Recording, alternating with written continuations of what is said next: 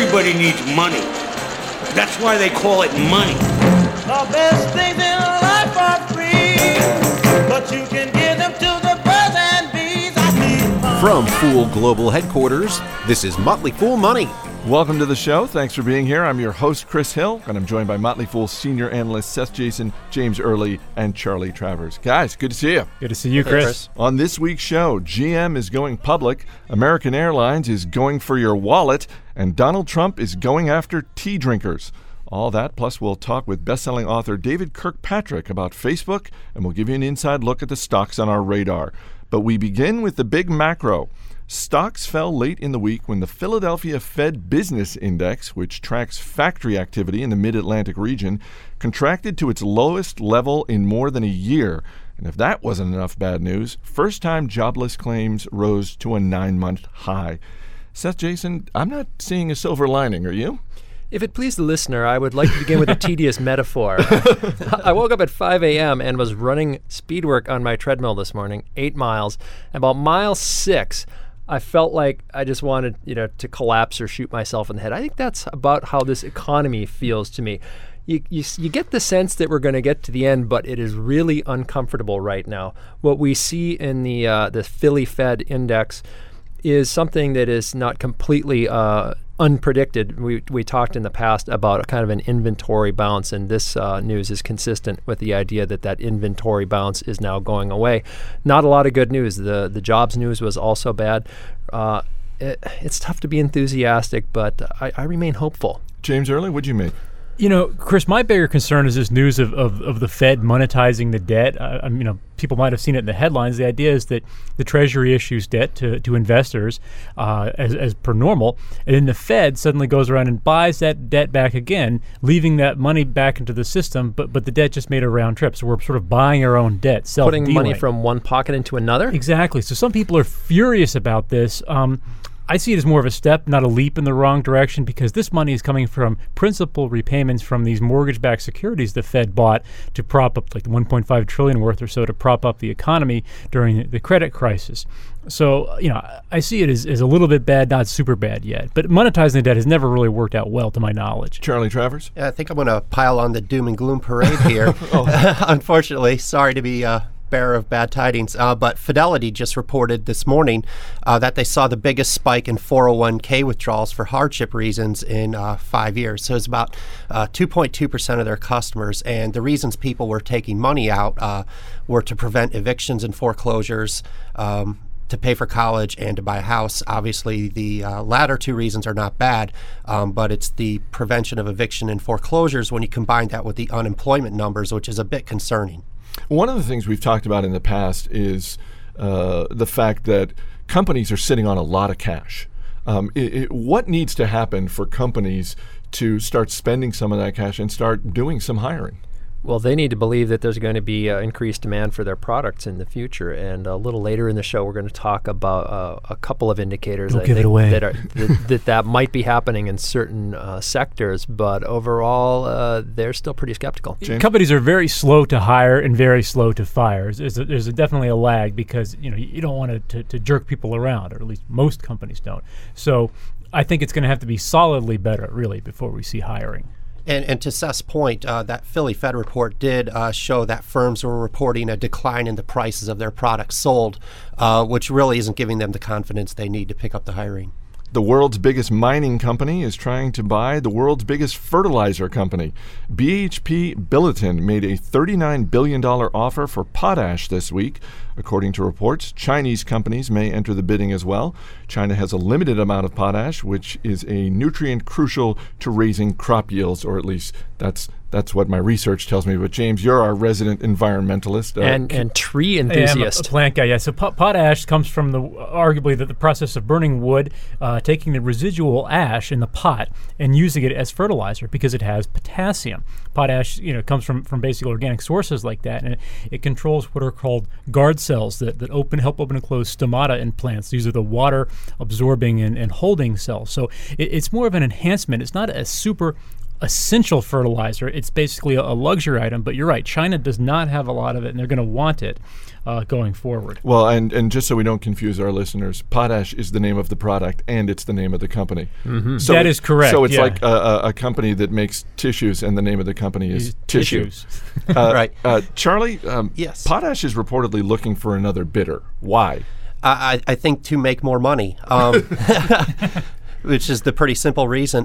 Potash is actually a name that had been out of the news for a while after being all over the place in 2008 when its stock took a hockey stick upwards. This was one of the best performing stocks of the last decade, and you made about 15 to 20 times your money if you bought this stock 10 years ago. So obviously people are a little attached to this when you come out ahead like that. And they did not like BHP's $130 per share offer, and they immediately instituted a poison pill, which we kind of frown on at the Fool. But with the stock trading at 148 now, the market's kind of saying a better offer is going to come along. That's the bet they're making. And the idea is BHP wants to not just own potash because they think it's good, but I think they want to better control the pricing of potash. Apparently it's not entirely market-based right now, and they want to change it. And I think if they own like the big player, that they can have more weight or something. Some kind of a weird reason, but Well, I think we'll see what happens. the next deadline is the middle of October when the tender offer expires, so we'll see from there. On Wednesday, General Motors filed papers detailing its plans for an IPO. No date was given, but reports are saying the offering could happen as early as October. GM earned $1.3 billion from April through June, its second profitable quarter, which is awesome until you remember that GM still needs to pay back $43 billion to Uncle Sam for that bailout last year. Charlie, as an investor, how excited are you for GM's IPO? Not at all, Chris. Generally, I would advise investors to stay away from companies coming out of bankruptcy, and that is doubly the case with an automaker, especially one with GM's history. There are a lot of lingering problems at this company, even though they just reported 2 profitable quarters in a row. They have massive pension shortfalls. They need to restructure the European operations. And one of the strong points for the company had been China, but there's kind of rumblings now that that's getting a little shaky as well. They've also got a truth gap. Can I rant a bit? We were driving Absolutely. across country. We had a diaper blowout. We had to pull off the road. And the nearest exit was right by a huge GM plant in Ohio. And so we ended up going around this GM plant to get back on the tollway afterwards. And they had this big giant sign outside claiming that they had repaid all the money to the American public, et cetera, et cetera. And of course that's not true at all. Not even close to not true. even close to true. So what are you going to make of a company that is just willing to lie like that in a giant billboard right outside its factory? GM has lost more money for shareholders over its life than it has made. I mean, I don't think they're going to improve until I think they should have just liquidated. The government could have given that money to the former employees. They would have been a lot better, and somebody more efficient will be running these operations. But they fundamentally have to make cars that people want, and they still don't. Well, we had another automaker IPO earlier this summer. Tesla went public at about $17 That's a another share. winner. Oh, don't get us started. Well, it shot up to 24 the first day. Now trades around $18, $19 a share. Do we think GM stock will do better or worse than Tesla? Charlie, you get the first crack. Yeah, I think they're both go back to zero. James? I say worse. I saw a Tesla. It did look sexy. I'll admit. The $100,000. $100,000. For $100,000, it better look sexy. It's going to go about Yeah. 30 miles. Exactly. Yeah, and you're stuck. Seth, what do you think? You know what? GM limps along because there are people out there who will just buy and hold GM stock. They're trying to buy a piece of America or something. Tesla, I think, goes down to the zero after that sedan flops, and they just become a boutique maker of high-end sports cars. Coming up, Target reported earnings this week, but that's not why the company is making headlines. We'll tell you why right after this. So big, you were in a hole, and you continue to dig. There's still Caddy Chevy. Stick around. You're listening to Motley Fool Money. She's got one for the money, two for the show, one to pay for the credit cards, and chew the rock and roll. Welcome back to Motley Fool Money. Chris Hill here in the studio with Seth Jason, James Early, and Charlie Travers as we dig into some of the companies making headlines this week. Intel is buying computer security software maker McAfee for more than $7.6 billion. It's the biggest acquisition in Intel's history. James Early, McAfee shareholders are getting a 60% premium for their shares. Should Intel shareholders be just as happy about this deal? You know, Chris, Intel is a stock that's gone nowhere for the past decade, unlike my hairline. And, you know, it's paying a dividend. It pays a nice 3% yield. I think before dividend taxes go up, it should have just paid this money in the form of a special dividend. I think this is just a classic example of a hardware company just trying to grow. Semiconductors are pretty much a commodity business now. If you look at Intel, you look at the Taiwanese makers, you know, the stocks are flat. I mean, they're trying to latch on to some growth, arguing that they can embed security into the hardware, into the chips, in other words. Which is not that new an idea, and it really hasn't caught on. It might work, but I don't know that it's worth the 60% premium. Seth, I mean, you've got your entire house wired. What do you think? Well, my notes here have the letters WT and then another letter and a question mark in a circle. I don't. So you're saying the Intel purchase of McAfee didn't make sense to you? It doesn't make a lot of sense to me. It sounds like a company that is really straining for growth and is wasting cash, and that's a bummer because I was looking at Intel as a possible personal portfolio buy recently, but not now. Yeah, it's a classic empire building move. From chip maker to computer makers, HP and Dell both reported earnings on Thursday. Both companies reported increased revenues compared to a year ago. Seth, the earnings were pretty much in line with Wall Street's expectations. What did you make of the results? Well, remember my foreshadowing earlier in the show? There's actually decent demand for computers from businesses right now, and I think that's interesting. Well, it's interesting to tech investors in general because it means that there's a fairly solid upgrade cycle. So at a time when a lot of other businesses really aren't doing much spending, they seem to be spending on technology equipment and computers. So that's good. But maybe it bodes well for the economy in general in the sense that you have to have people using these computers for something. And it's interesting to see what's going to happen to HP. I don't know if you guys have followed, but Mark Hurd, the former CEO, CEO and lover as we know now, he was really good. And to his credit as a CEO, as a businessman, let me clarify that for the record. I'm just going to laugh. Created a lot of shareholder value. So the stock has dropped. I don't know. It might have been double digits since he got basically ousted.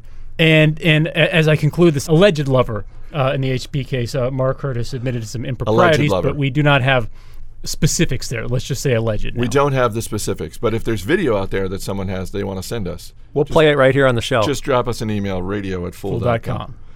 Target, the second largest retailer in America, reported a 14% profit gain in their latest quarter. But James Early, sales were softer than Target had expected, and the profit was due more to their credit card business. I'm going the Seth Jason route on this question. Target and Walmart have been sort of right on the balance of where the economy is at. When Walmart is putting out better news, as it has been, generally the economy is worse because all else equal, people might prefer to shop at Target. If you look at Target's actual sales, not that great. This is, like you said, Chris, credit card revenue, which better than nothing. But I'm taking this as a contrary indicator. Target also made headlines this week due to a political contribution the company made. Target gave money to a pro-business group in Minnesota, who in turn gave some of the money to a Republican candidate who, among other things, wants to ban gay marriage. Target is now taking heat from special interest groups. How big a mistake do we think this is for Target?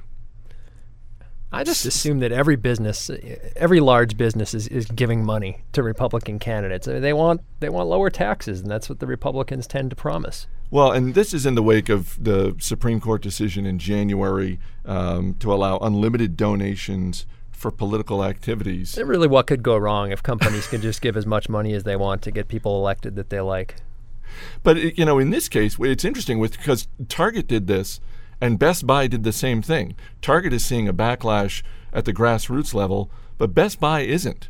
Does that really speak more to Target's brand? Yeah, I think it's interesting. Target is sort of an everyday life kind of company, and maybe that's why people think of it like this, whereas Best Buy is more, electronics specific. But Chris, as you and I were talking before the show, what's interesting, I think, is, as you were mentioning, is that the institutions are sort of equally upset at both. I mean, they see it, they don't really want to get involved in this sort of thing, but I think maybe you're right, on a personal level, Target is something that resonates more than Best Buy. I think people don't identify with Best Buy. I mean, people, kind of skitter into Best Buy, hope to avoid the people in the blue shirts, get their video game and get out without too much trouble. People, for some reason, identify with the bargain hunting at Target. So I think when the Supreme Court made that decision, there was a sense, at least by some people in the media, that this is just going to open the floodgates, that public companies are just going to start flooding the political system with contributions. Is this a sign that maybe they're just going to stay out of it, that it's not worth it to them? You would hope some common sense would kick in and that they would see this Target example as a reason of just because you can do something, maybe you shouldn't.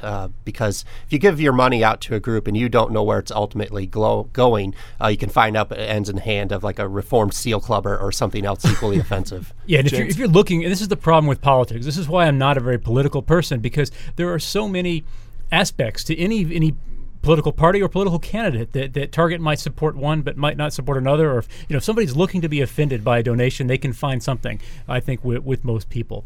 So I expect companies will be very cautious going forward. Good news, travelers. American Airlines has found another new fee it can charge. American Airlines will charge more for, quote, express seats, the seats in the first few rows of coach that include bulkhead seats. Depending on the length of the flight, the seats will cost anywhere from $19 to $39 more. I don't know. I mean, is this a good move? I mean, if you're an American Airlines investor or employee, are you psyched about this? Wow, I was in favor of this before I heard the name. That's totally lame.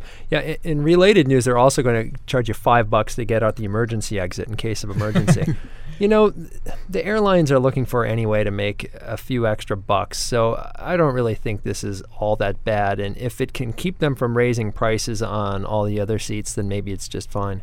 Should they just start adopting variable pricing across the board? So, sitting near the bathroom, should they charge more for that or charge less? Depends on what they're serving in the in-flight meal. Yeah. Well, what else? Let's expand our minds here, guys. I mean, what else can we be charged? Because personally, I'll say this. I don't mind sitting in front of a toddler who's going to kick me, but I think I should pay less for that. What do you think, Charlie? That's completely fair. How does a toddler kick you if they're sitting in front, though? Or if I'm in front of a toddler and they're just wailing away on my back, you know what? I'll take that, but I want something for it. I want to pay less for something like that. Never gonna. They're not even going to give you a free drink. You should try and wheedle one out of the toddler's parents, however. Steve Broido, what do you think? You got any ideas here for the airlines? They're looking for any way they can to make more money. I do, in fact. I think that Steven Slater, the JetBlue flight attendant who lost his mind on the flight, I would pay to fly with that guy. He sounds like a lot of fun. I would pay extra to fly with him. He should be doing in-flight stand-up on every flight he can. So more entertainment? That's what you're... Absolutely. I want to party with that guy. All right, drop us an email, radio@fool.com. We want to know your best ideas for variable pricing on airlines. And frankly, now that Steve Broido has raised the issue, we want to know who you want to party with. Steve. And you can choose Steve Broido. Yeah, exactly. Steven Slater, is that the guy's name? That is indeed. I just looked it up. All right, well, I'd rather party with you, Steve. Much rather party with you. But I'm certain, honey, that life would be sunny with plenty of money and you. All right, the guys will be back later in the show to talk about the stocks that are on their radar. But coming up, best-selling author David Kirkpatrick talks about why Google has 500 million reasons to be scared of Facebook. Stay right here. You're listening to Motley Fool Money. Welcome back to Motley Fool Money. I'm Chris Hill. Facebook has more than 500 million users, but does it have a business model for the future?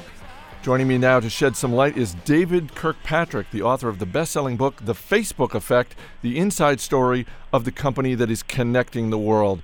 David, thanks so much for being here. Good to be here, Chris. Thanks for having me. So, Mark Zuckerberg, the founder of Facebook, said his goal was never just to create a company. What was he trying to create? A movement, perhaps? A world-altering phenomenon, perhaps? I think when he said that, and he did say that quite some time ago, which I quote him doing in my book, he used the word just, which did not preclude creating a company. Of course, he did create a company literally and figuratively, and in every sense, it's a real company today. But that has never been, and still is not, even though that quote is old, Mark's primary motive or goal. He really is in effect a kind of social revolutionary who uses software as his manifesto in a sense, and it's a kind of a behavioral form of revolution that he's kind of pulling hundreds of millions of people along with the way he thinks the world ought to change, which is kind of an amazing thing. Facebook is a private company, so obviously there's a lot we don't know about their finances. Is Facebook profitable? It probably is pretty close to profitable right now. It's one of those companies that's growing so fast that profit is a strange concept, because while at any point they could sort of tune back the growth lever, or pull back the growth lever and turn up the profit lever, their priority is growth, unequivocally. And one of the other things Mark Zuckerberg believes is that Facebook is something that should be used and could be used by literally everyone on the planet. So the fact that they have 500 million plus members now may seem impressive to you and me, and of course it is, but to him, he doesn't really sit back and, put his feet up on the desk when he hears that number. He feels it's a population of almost 7 billion people in the world. He keeps driving toward a much, much larger number. So, that's a goal. I think, there is going to be a lot of revenue this year, probably close to $1.5 billion, most of it in advertising dollars, but there are other forms of revenue. And, if they were to stop building data centers, if they were to stop hiring new people, if they were to stop, building policy offices around the world in order to try to explain themselves to governments in all the countries where they're becoming a social and political and cultural force, they could be profitable today. And I think actually, they probably are close to that even still, despite the hundreds of millions of dollars they're investing in data centers and all the many people they're hiring. You're listening to Motley Fool Money. We're talking with David Kirkpatrick, author of The Facebook Effect, the inside story of the company that is connecting the world. Let's dig into a couple of the numbers you just mentioned. As you said, Facebook recently crossed the 500 million member mark. Revenues somewhere probably in the range of $1 to $1.5 billion in 2010. How does Facebook make, and obviously that's a lot of money, that's big money. How does it make even bigger money? I would say it's number one to do a better job with advertising. And in fact, it is a large number, $1.5 billion, if that's the right figure, and it's definitely close. But on a per user basis, considering that they have 500 million members, to have $3 a year in per user revenue is pretty, crummy, let's face it. And in fact, there are plenty of social networks and other web businesses around the world that have a dramatically higher per user annual revenue rate. And I think that's one reason why on the private markets, Facebook stock is currently trading in the vicinity of $27 billion as a market cap. Because many investors believe that Facebook does have the ability to radically increase its per user revenue and as a result its profits. But advertising can be improved dramatically. It has not been until fairly recently that high of a priority inside the company, and as I said earlier, it's still not a huge priority for Mark Zuckerberg, but he has done now something very important, which is bring in a team of extremely accomplished people who are experts at it and for whom it is a priority, most notably Sheryl Sandberg, who's his clear number two and is the COO at Facebook, who came from Google. She has now brought with her from Google David Fisher, who's head of advertising, who was a very, very senior guy at Google in advertising. And the two of them, as Sheryl was when she was there, those people are two of the world's most knowledgeable and aggressive ad sales and development people. So they are putting all their efforts on taking the system that Mark develops in order to give that sharing capability to hundreds of millions of more people and layering on top of it a monetization engine. And if I could quickly just tell you why I think that's very promising. Facebook is the most targetable ad medium in history. And the reason is that Facebook members articulate data about themselves voluntarily that is enormously valuable to Facebook when it decides to display advertising. So whereas most internet advertising in some fashion is intended to be targeted, but the way most of that targeting happens is by what we would call inferential means. They guess that you're a man and your age and where you live. They kind of know where you live through your ISP probably, but there's a lot of things about you that they're guessing. They're guessing you're a man by whether or not you go to car websites as opposed to cooking websites. And let's face it, there are a lot of women who like cars and a lot of men who like to cook, so a lot of times those guesses are going to be wrong. But Facebook doesn't have to guess, because on Facebook you say what your gender is, you say your age, you say whether you're married or not, and what kind of relationship you're in, what music you like, endlessly more and more information about yourself. And Facebook can then show an ad to someone who lives in a certain neighborhood, is of a certain age, and is interested in certain things, and you can make it as fine-grained as you want. No other service in the planet really has that ability. There have been stories and rumors about Facebook selling to a variety of companies. Zuckerberg just selling the company outright to Yahoo, to name one company. In terms of the research that you did for your book, what are the companies that made really serious offers, and how close, I guess what is the closest Mark Zuckerberg came to selling Facebook? Well, actually, I think Motley Fool listeners and readers, this is a part of my book that they would find extremely interesting, because I spend a lot of time talking about the efforts to purchase Facebook and why they failed.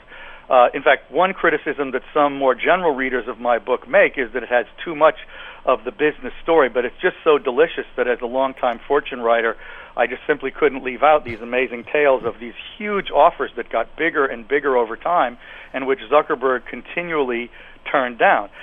The two times they came, there's only one time they really came close to being sold, and that is in the summer of 2006, late summer of 2006, when Yahoo was offering to buy them and had offered by the end of the process probably over $1 billion. They'd made it clear they would be willing to go higher than $1 billion to buy the service outright in cash. And the reason that Facebook and Mark Zuckerberg were contemplating maybe they should accept that was because Facebook had made some half-hearted efforts to break out of the student demographic and open what it called work networks to allow adults through their workplace to join Facebook, and that had been an abysmal failure. So there was concern at the company that maybe Facebook would not work for adults. And if that was the case, then its growth perhaps had already topped out, because they'd already essentially penetrated and blanketed all the high schools and colleges. So the question was, could they grow in the adult market? And if they couldn't, they probably should sell now, and they would never get such a high offer again. But then at the end of September, before they made that final decision about Yahoo, they did what they called open registration and made an open ability to join Facebook for all adults just based on where they lived, that had nothing to do with their workplace. And that, within days, proved to be extremely successful. The numbers were very high, and at that point they said, okay, we're not going to sell to Yahoo, and that was over. But there was one other time that has to be mentioned, if you don't mind. A year later, in a little bit like 13 months later, in October of 2007, Microsoft CEO Steve Ballmer decided that Microsoft ought to buy Facebook.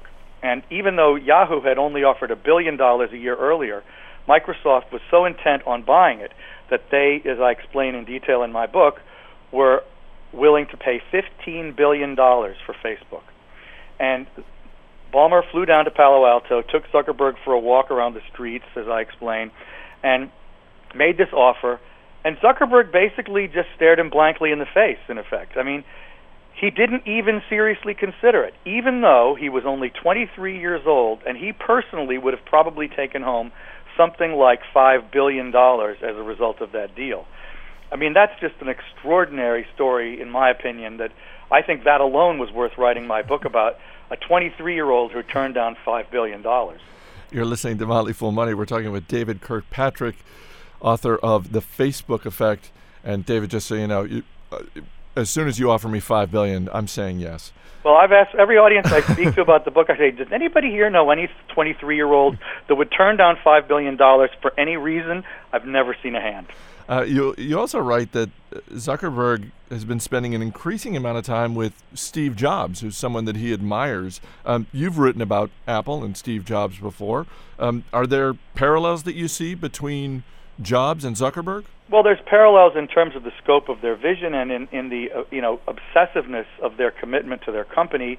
I think obviously Zuckerberg admires Jobs tremendously. Ironically, Steve Jobs does not seem to be that interested in social stuff to the degree that almost anybody else in the industry is. And Apple has historically and consistently been among the least social of major technology companies, which is interesting considering we think we live in a social age, and yet Apple is the computer company, the technology company with the highest market cap. It's sort of an odd, disjunctive fact that's worth meditating upon. But I'll tell you something they do have in common that's very important, and that is that the Facebook application is by far, and I say that as loudly as I could, except not to hurt the ears of your listeners, the most important application on both the iPhone and the iPad. Without the Facebook application, my own opinion is the iPhone would never have become as important as it is. It is the single most widely used application. It is so heavily used compared to other apps that I have been told by someone who thought he knew the data, this is highly secret data and I don't know the actual numbers, but I've been told by people who claim to know that more than half of all usage of the iPhone of apps other than those provided by the phone itself, like telephony and email, is coming from Facebook. So, and on the iPad too, it's just a huge, huge part of usage. So in a way, Apple and Facebook are joined at the hip, and I think that's one reason why Zuckerberg and Jobs have been spending time together. The book is The Facebook Effect, the inside story of the company that is connecting the world. It is a New York Times bestseller. David Kirkpatrick, thanks so much for being here. Thanks, Chris. Really enjoyed talking. Facebook, I'm hooked on Facebook. I used to meet girls hanging out at the mall, but now I just wait for them to write on my wall. Take a look, you're hooked on Facebook. Take a look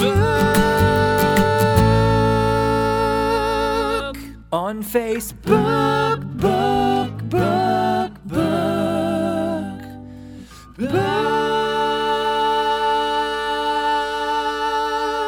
Coming up, we'll give you an inside look at the stocks on our radar, plus we'll tell you what Donald Trump is selling next.